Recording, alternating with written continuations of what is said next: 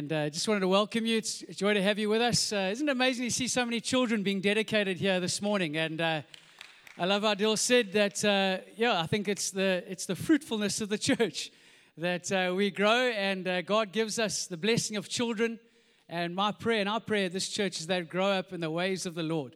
And this series really has been about the ways of the Lord. If you've just arrived and you're a visitor, as you would have seen behind me are the words, the letters Yahweh, which speaks to God's name. And God's name is powerful. I love the fact that when God comes down, He reveals it, He proclaims it. It's almost as a language to God. He speaks His name. And over the last 2 weeks, we've almost double-clicked on what that means. You know, in your computer, you go first time click, double click. It's almost like this word has become accessible to us. We've become to see it like we've never seen it before. And this name is powerful. The word Yahweh means I am. In other words, God is who He always will be. If He's loving, He always will be loving. If He's compassionate, He always will be loving. If He's slow to anger, we're going to speak about in the series to come, He always will be that. If He forgives sin, He always will do that. I am what I am, because that's who He is. And who He is can shape who we become. The tagline of this really today, and I really believe as we go into something of His character, is this thought or this principle that what if who He is and His thoughts for us could have staggering implications for who we become? What if who He is, and more importantly, what He thinks of you and I, could change the way we live? Now, I don't know about you, but I really believe there's a burning on our hearts for a relationship with God. But sometimes it feels like He's a bit distant or distracted or over there. God's there, I'm here. And sometimes we think the idea of God is something we believe in our heads, but how do we relate to Him as a person? So for some of us, we've taken our ideas and our desires and we've portrayed them to the God we hope to believe in. And for some of us, maybe we've got a little bit wrong on who He is. Not entirely wrong, but just enough wrong to mess with how we relate to Him. But what if today we met the real God and we realized that He is better than we ever imagined or dreamed? What if He pulled back, and the title of my sermon, if you're taking notes today, is to pull back the curtain. What if we pulled back the curtain and we revealed this God that wants to be known by us, and it changed the way we'd live our lives? Anybody want to pull back the curtain this morning on who Yahweh is? Because when we hear His name in Hebrew, it can seem far from us, but God's idea, and always has been, is to reveal Himself to His people. I love Moses. You know, Moses, he was with these people. God had rescued them out of Egypt. And Moses was like, God saying, listen, the people went and built their own idol. Moses went up the mountain. He took longer than normal. And they came down. By that time he came down, they already built their own idol. And God was like, oh, Moses, listen here. My name will be on you. I'll bless you. You go ahead, but I'm going to stay here. And Moses was like, no. No, Lord, Lord, you can have everything else, the promise of a land of milk and honey, but Lord, more than anything is I want you. You know what Moses is saying? Lord, I see you as beautiful, not just useful. In other words, God, I want to experience you. I want you to presence yourself with me. Lord, you can give me the whole world, but if I don't have you, I've got nothing. I need you, Jesus. I need your presence. Because when I got you, I got everything. Moses, and you know what Moses did? He asked to see God's glory. And then he went and positioned himself to receive it. Friends, if we come here this morning, I want to tell you, there's nothing that you have to get to give to Jesus. You just ask Him for what you need. And when you arrive this morning, you're sitting in a chair here, and you don't know how you got to church, but I want to tell you, you just sitting in this chair, you've positioned yourself to receive from Him. We've positioned ourselves to receive from a God who loves to give.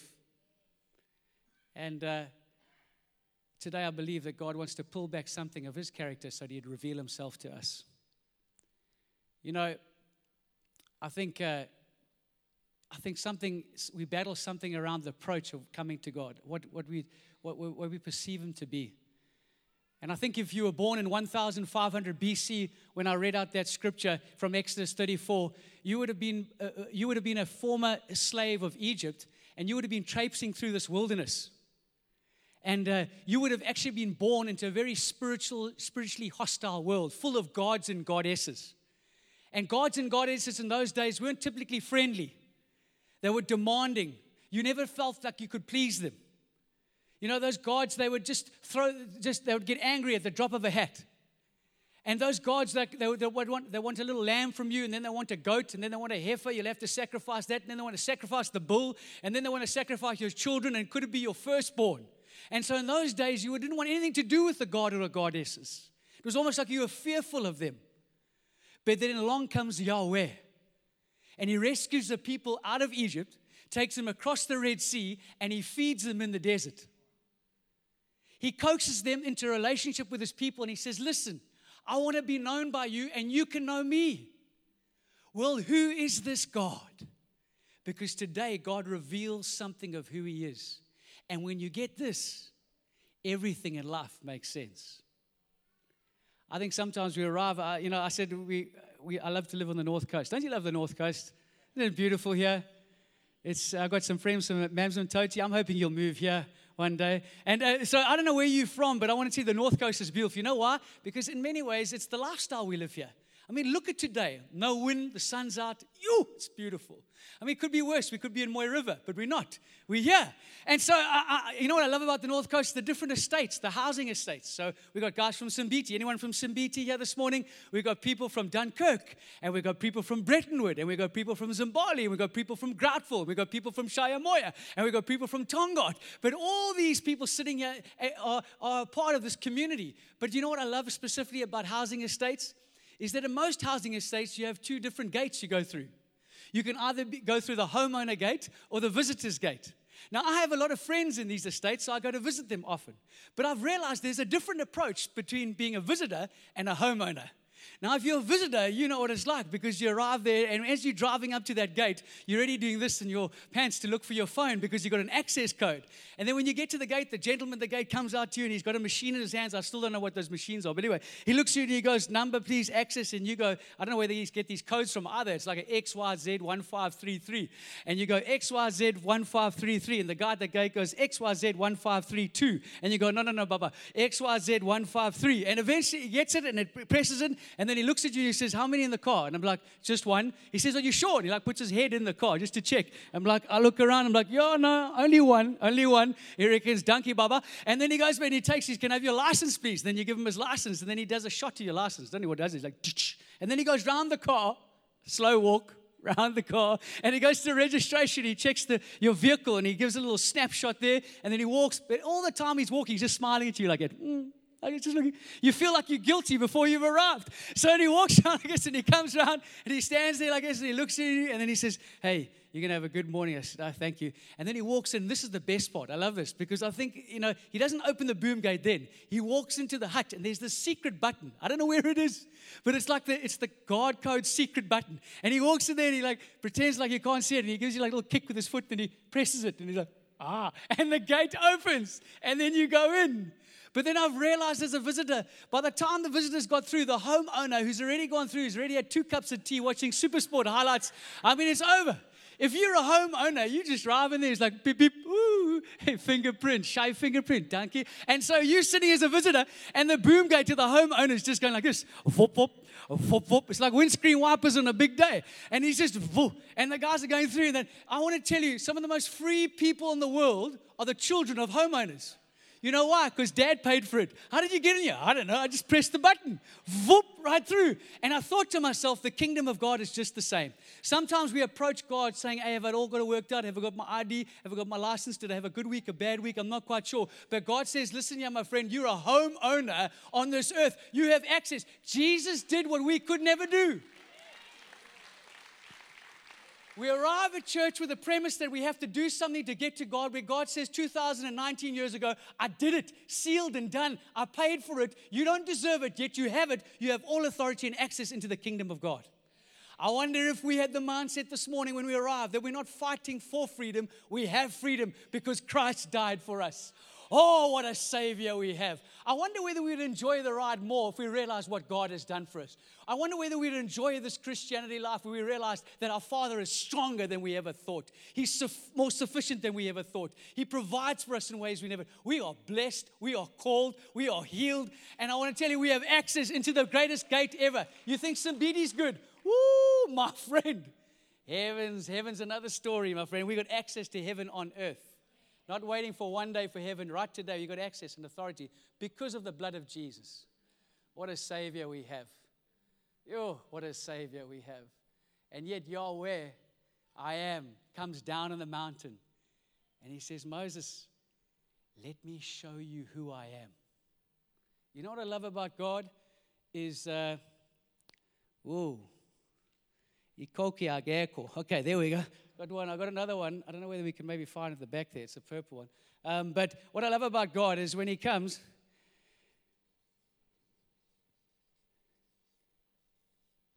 and he reveals himself, he doesn't reveal himself for his power. He reveals himself for his personality. And I think, to be honest, when we have most conversations with someone, we say to them, hey, what's your name? We get to meet each other. And the next thing we ask is, what do you do? You know why? Because we place value in what someone does. But notice when God reveals himself, he doesn't tell them about his power and what he's done. It's not like our CV we put out there. All our accomplishments, where we work, the experience we have, we just name them. Boom, boom, boom. God could have done that. I made the constellations of the sky. I made the mountains and the shores. I did everything. He could have done that, but he chose not to. You know why? Because it's more important to know who his person is rather than the power he has in his hands. God wants to reveal his personality to us because if we know who he is, it'll have staggering implications on the life we live. And he chooses to do that for you and I. Today, I want to pull the curtain back on a couple of things. I've got three sort of lines that are associated with the first is the words he uses, the second is the ways of Jesus, and the third is that we get to win. When we know the words and the way, we are invited to win together. Isn't that good news? The gospel of Jesus Christ, we get to win together. And so I'm going to go to how he reveals himself. And the first one is this, the words he uses. In order to pull back the curtain, we've got to understand the words he uses. And God says in his word, and right in the beginning, and he says it, and we read it earlier, and he says, as he passed in front of Moses, proclaiming the Lord Yahweh, here it is, the first one, and pulling back the curtain into who his character is and who he is. He says, the compassionate and gracious God. Say that with me, the compassionate and gracious God. The compassionate and gracious God. This is the heartbeat of God. He's revealing who he is right in the first thing. And it's important that we note how this happens because in Hebrew, which the original text is in, order is important. In other words, what is first said, because the other characteristics that follow this, what is first is the most important. In other words, it is the most dominant emotion. In other words, I mean, we know this to be true for ourselves. I mean, when you make, my wife makes really good mealie bread, I said in the first service, but I said the main ingredient of mealie bread is I think it's bread flour. But that's the main ingredient, and we know that to be true. So what is the main ingredient of God's character? You know what it is? Compassion and grace. It is the dominant emotion for you and I. If I had to ask you a question, what is the most prized nation in the world in God's eyes? What would you say? Israel. Thank you. Thank you. So Israel right at the back there. Thank you. And if you look at Israel, what do you think the most prized city in Israel is? Jerusalem. And if you looked at Jerusalem, what is the most prized place in Jerusalem? The Temple Mount. And if you had looked at the Temple Mount, what is the most prized place in the temple? The Holy of Holies, where God would reside. If you looked in the Holy and Holies, what is the most prized place in the Holy of Holies? It's the mercy seat. Right at the heart of God is mercy. Compassion, because that's where the word compassion comes. Mercy is compassion and graciousness. God's dominant emotion towards you and I, before we've done anything, is compassion and graciousness. It's interesting, this word in the Hebrew, it is two words that are linked together, but it's two words that are a word pairing. And I'll write the words down now, but a word pairing is important because they're two words that are linked together that give each other meaning. And we know word pairings. I mean, like Adam and Eve, eggs and bacon, nice and easy, you know, like pure and simple, okay? I mean, I could give you some South African ones, you know, like bra, vleis, yeah, shisa, inyama, yeah, curry. I said earlier I'd say roti, but anyway, curry and rice will work. I mean, and then obviously, I mean, there's one word. I thought about it this month. I mean, there's one word pairing that I think is for today, for South Africa in September, because it's going to be a September to remember. You know what the word pairing is? Springboks and World Cup trophy. Ooh, yes, Baba.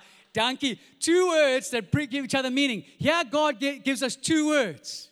Two words that are word pairing and give us great meaning. The two words in Hebrew, I'm going to write them down because they're given for you and I, and we want to look at them because when we go a bit deeper, we see something of God's character. Who's ready for it? I'm going to write it out. Two words for them. The first one is Rahum. Rahum. The second is Va. You say it's where, but it's Va. Ha. Nun. Rahum Va Hanun. So you're going to have to help me at Link Church because we came to church this morning and you just walked away learning some Hebrew. Here we go. So I'm going to say Rahum and you say Va Hanun. You ready? Rahum? Rahum? Rahum? Oh, it sounds rhythmic. It's like, woo. You see, Rahum and Hanun, they're similar. You see, there's a word pairing there. They have similar, but they give each other meaning. And the Hebrew writers, when they wrote it, they almost want to look into it because it's layered and it has a distinct meaning for you and I. On the surface, when we look at it, we go like, oh, okay, well, it's compassion and gracious. Whenever we think of compassion and gracious, we think it's quite weak, like, compassion, hug, hug, kiss, kiss. No. It's far greater than that. Rahum Va Hanun. So I'm going to separate the two and look at the two distinctly, and then we'll bring them back together. Firstly, Rahum. Rahum. It comes from a root word called Rehem, which means mother's womb. It is a feeling word. It's that feeling associated with a mother and her child. It's that love that a mother has for her child. It's a love that a father has for a child. To Rahum is that deep in your marrow, visceral feeling, emotive feeling, that love that a mother has for her child. How many of you know that when we have children, there's this undeniable love that comes straight away? Do you remember? I remember when we first had our first child, James. I mean, baby monitor. When you first have your first baby, the baby monitor is on 24/7, 365. I mean, it just stays in there, firmly charged. James, all he do is sniff his nose and we bip up over the pram. Like, is he breathing? Are we sure he's going to be okay? I don't know. Is he dead? No, he's alive. Thank you, Jesus. You're like, hey, just don't touch him because if he wakes up, Koning Kinga, Baba, just leave him there. Just let him sleep. There's nothing better than a sleeping baby. And every first parent said, amen. I always tell people when you have your first baby, it's the world's best kept secret. It's like, woo, what were we doing when we were still single? Anyway, that's just for me. So here's the thing. There's this love. There's this deep emotive love. It's a Rahum love. In fact, there are many stories in Scripture around this Rahum that's used in Scripture. All through the Bible, into Old Testament, into the New Testament, the word Rahum is used. It's used with King Solomon where he had a problem with two mothers, same baby, they were fighting over them. So he had an ingenious plan on how to flush out the real mum. He said, okay, let's cut the baby in two. We'll give you each a half. The real mother cried out and said, no, keep the baby alive, give it to her. You know what the word there to cry out and help was that word Rahum. She had a Rahum for the real baby. She was like, no, that's my child. I'll do whatever you keep him alive. It's the same Rahum that God has for us. The Bible says in Psalm 103, as a father has compassion, there's that word Rahum, for his children. So God has compassion for him, those who fear him. As a father would have compassion for his children, so God has Rahum for those who fear him. There's a God that has that deep felt love for you and I. Now, tragically, for some of us, we disassociate with this because of the parents we might have had. For some, maybe you've never had parents, and so when you say compassion, like a dad loves a mum, you go like, I have no reference for that. For some, it's like I had a dad that was just domineering and waited for me to mess up the whole time. I had a mum that was a perfectionist that always wanted me to be more. And so when you speak of this, you go, well, I'm not quite sure. But I think for the most of us, I think we've known as being parents that love that is deep within us. There's this sense, as we've had a child, we've realized that, you know what, greater than a sportsman is to a sports fan, greater than a love between a husband and a wife, there is this deep, emotive, feeling love that a parent has for his children. I want to tell you that's the same love that God loves you and I. And that's the preface for where he starts. It's a Rahum, love for you and I. It has to do with feeling. The second is Vahanun. And Vahanun has to do with grace. That's where the graciousness comes from. It has to do with grace and favor. It's an action word. It has to do with helping when you're in need. To Hanun someone is to help someone when they are in need. God doesn't just feel us, but he acts on our behalf. All through Scripture, there are stories of God reaching out and helping people in times of need, especially around the nation of Israel. When they were in trouble, what happened is people prayed, and God came through with his Hanun. He came to rescue and to save. In fact, in Psalm 86, there's a scripture that speaks to this, and I just wanted to read it. It says this in Psalm 86, "Turn to me and be gracious to me, Lord." This is what the psalmist is praying. He's actually praying Exodus 34. "Turn to me and be gracious. Turn to me and help me. Hanun me, Lord. Give your strength to your servant and save the son of your maidservant." Do you see that? That word gracious is Hanun. Lord, turn to me. I'm waiting for you to help me. These are the ways of, this is the words that describe who God is. Now, here's the thing. When you take Rahum and you link it with Hanun, the one thing that God shows us is underlined in these two words together. When you link them together, the overriding thing that God has for you and I is mercy. His mercy for you and I. That is his first description of who he is. If we were to describe God, his baseline emotion for you and I is not judgment, but mercy. He opens our hearts to you and I. That is the words. When we understand the words, it shapes the world we live in. The second is this. It has to do with the ways. The ways. And what I love about this is that we fast track to the New Testament. And we're back in the Old Testament with Moses. And Moses, in many ways, is a forerunner. He's a picture of who Jesus is. I love how Moses, in that story in Exodus, God says, if you want to see my glory, I'm going to hide you in the rock. And God passed by him. It's a picture of us, you and I. If Moses could be hidden in the rock, how much more are you and I hidden in Christ? And his character would come past us and be who we are. You see, when we are hidden in Christ, we imitate God to a dying world. We take on his character, we take on his belief, imitate him and who we are. If Moses could be hidden in the rock, how much more we are hidden in Jesus Christ. And Jesus, we learned last week, and Dill spoke about it, that in John 1 verse 14, along comes Jesus. And in this scripture, it says that he was the fullness of his Father. He represented his Father. And he was full of, and I'll write that down, grace and truth. Grace and truth. And this is important to know because grace has to do with graciousness, Hanun. Truth, the root word for truth, is compassion and mercy. Do you see that? Jesus comes and fulfills the Exodus scripture. He is also both compassion and grace. He fulfills it. And the one thing that's striking about Jesus, when he came, he changed the way people perceived who God was. Philip said to him, he'd been going for him for 3 years, "Jesus, just show me the Father and it'll be enough." And Jesus said, "If you've seen me, you've seen the Father." He continued to tell people, he was scandalous what he said. Because before Jesus, God was known as Yahweh, Elohim, Adonai. But Jesus came along and said, no, we can call him Father. We can call him Father. And he changed it up. And you see, there is a new way. Moses prayed, "Lord, show me your ways." That's why I wrote that down. The ways. When we see the way of Jesus, it changes us forever. You see, Jesus also came to Rahum Vahanun, us. And I want to go to scripture in John chapter 21, and I want to look at a character that Jesus had an encounter with. Because this morning you might be sitting here, but God also wants to Rahum Vahanun you in your situation. John chapter 21, and we're going to read it together. It's an encounter with a man by the name of Peter. And if you've got your Bibles, when you take them, we're going to read in John chapter 21. It says this: "Afterwards, Jesus appeared again to his disciples by the Sea of Galilee, and it happened this way." If you can just stay there. Afterwards. What's afterwards? After the death, the burial, and the resurrection of Jesus.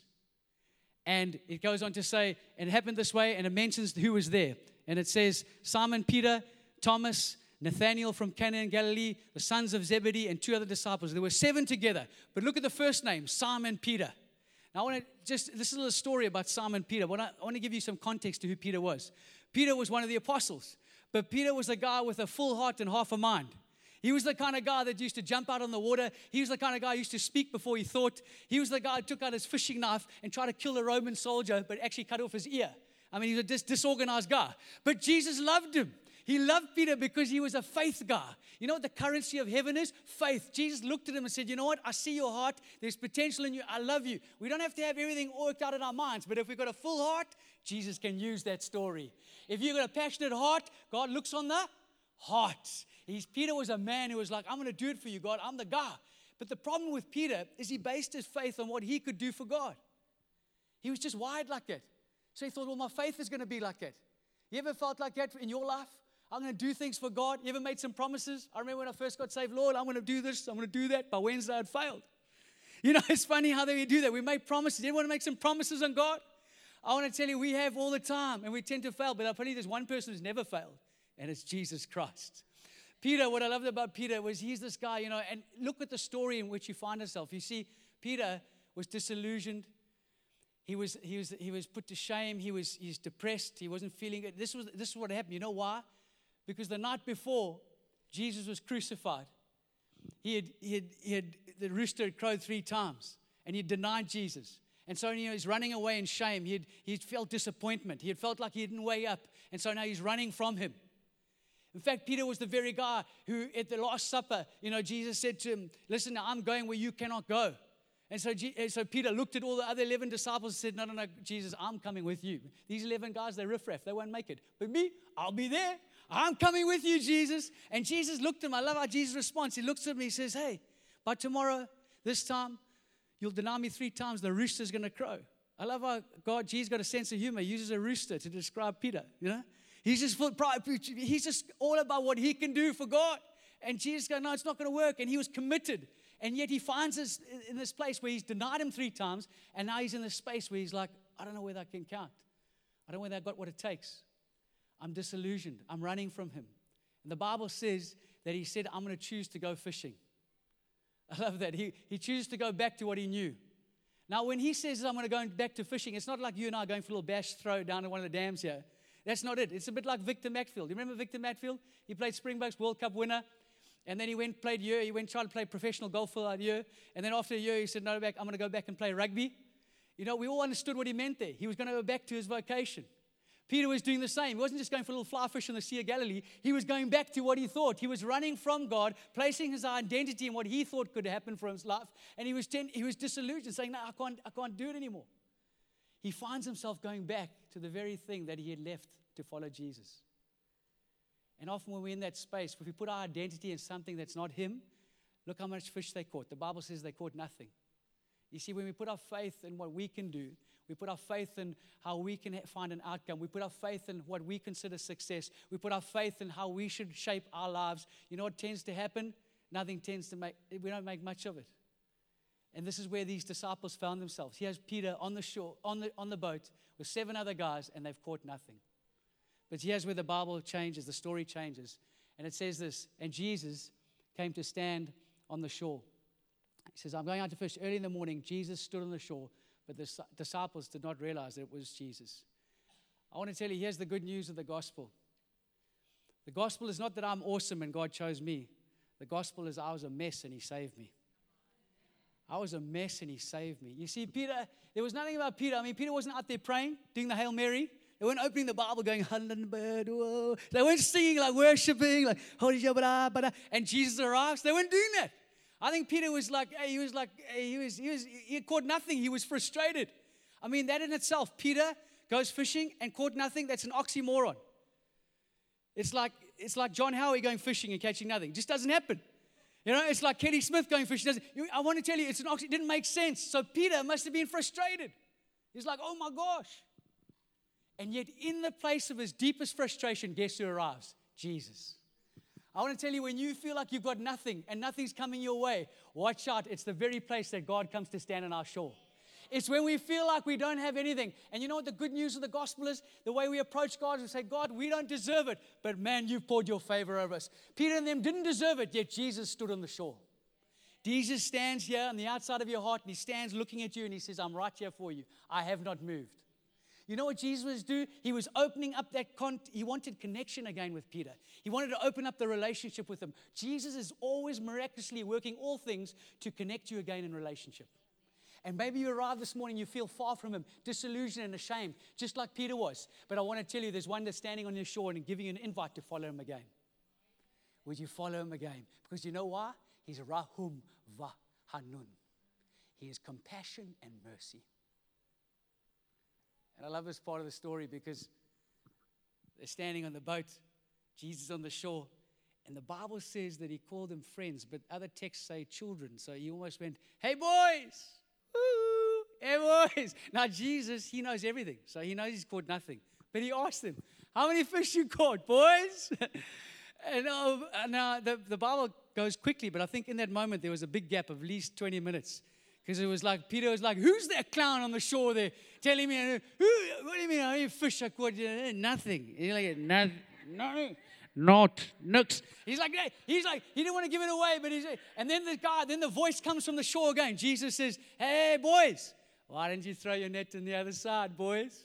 And you can imagine Peter. He's like, oh my gosh. He said, what? I've looked at my fish finder. There's nothing here, man. We've been here all night in the same spot, and I've got nothing. I've never done this before. And we've got some clown on the shore. Who's that guy there? I can't even see him because the Bible says they couldn't recognize him. He's like, who's that clown? Come here, my friend. I'll give you a heart, and you never throw dribble. You mean I got no? And yeah, he's frustrated. Yet Jesus is leading him on to encounter him. And Jesus says, put your nets on the other side. I can imagine him. Yeah, other side, eh? Easy, eh? And I think John next to him, John, because the Bible says that John's the one that Jesus loved the most. I think John's just chilling on the boat there. Ooh. And he reckons, hey, Peter, maybe he's the quiet guy. He's like a blue temperament. He's like quiet. Like, hey, listen up. Peter's yellow. He's frustrated. He's like, no, come, just throw it. Just try once. Peter, come on, just once. And then Peter throws it. And the Bible says they caught so much fish, they couldn't keep it in the nets. And John, he gets up, and it says the one that Jesus loved the most looked, and he saw it was Jesus. And he says to Peter, Peter, it's the Lord. And Peter's reaction is startling. You know what Peter does? He doesn't worry about the fish anymore. He jumps, and he says he puts on his outer garment, and he dives in the water. That doesn't make sense. When you swim in a less garment. You take garments off, otherwise you drown. He puts a garment on. You know what this tells me? Any time we come to Jesus, there's no perfect way to come to Jesus.